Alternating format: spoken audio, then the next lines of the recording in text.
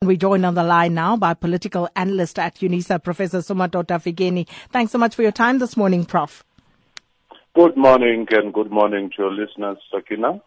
So, Professor Fikeni, just broadly speaking, what was your take on the omissions and some of the inclusions? Were you surprised by some of the names that have come up?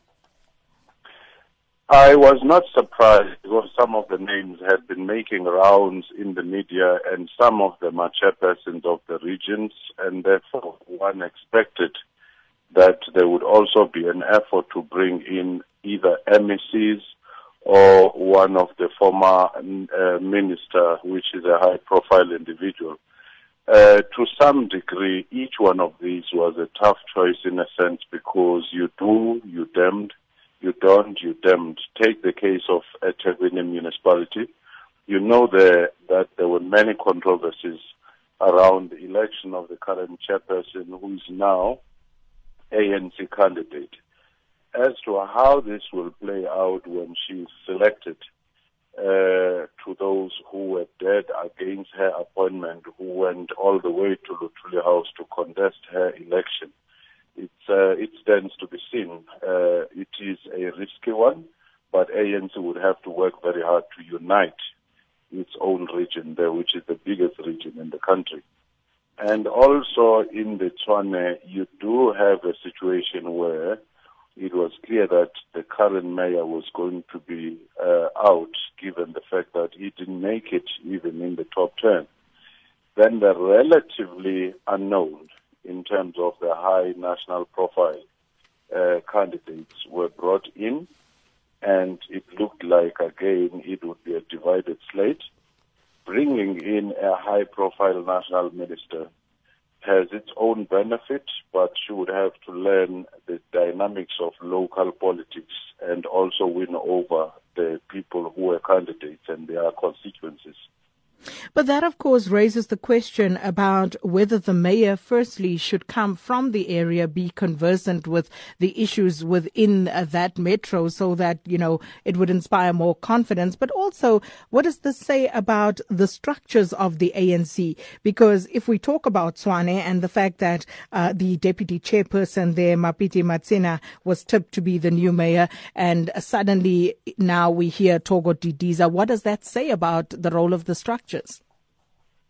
Well, the role of the structures is very important. ANC, I think, was faced with a dilemma. The first one is gender, where women complained bitterly on the premiers because they seem to have just vanished as a factor within the ANC in many cases. But then you come to the mayors, where they had to balance the gender, they had to balance the local politics, the community preference, the performance record, and also some of the most strategic cities, such as Tshwane, which is the seat of government. But at the same time, we can't quite say that Thoko Didiza is from outside Tshwane if she has been living there since 1994 as a minister and in her different portfolios. So to that extent, you do have a situation where she would have been a branch member somewhere, but not in the leadership. And then if we take a look at Eguruleni Mondli Gungubele being replaced by Mzwandile Masina, and that has also drawn a lot of criticism, with some people saying that it seems as though the ANC's mayoral candidate list is more about putting allies of President Jacob Zuma in top positions rather than responding to what the structures on the ground want. That will certainly be the case. Remember, ANC is deeply factionalized in many instances. And also, we're facing the next year's presidential, elective conference of the ANC. So, such positioning in a factionalized environment was to be expected. But at the same time, I think they were trying to balance the so-called two centers of power, where Masina would be the chairperson of the ANC, but the mayor would come from elsewhere, and they may have tensions between the two.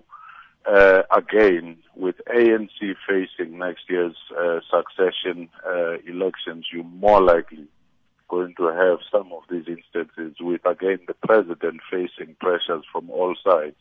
Those showing up their hands to defend him will also flex their muscle at local levels. And how do you think the ANC will now go about addressing the unhappiness that seems to be on the ground? You've got political killings taking place as a result of some of these lists being drawn up. ANC has a very difficult sell because not only does it have to deal with the issues of service delivery where such had problems, they also have to deal with the fact that they've spent a disproportionate amount of time trying to defend the president who was under siege, and little telling about the story of their success and their manifesto. They also have a problem of factionalization on the ground. So if that takes longer, it may cost ANC in some of the municipalities because they may not have time to explain themselves, to sell their program on the ground.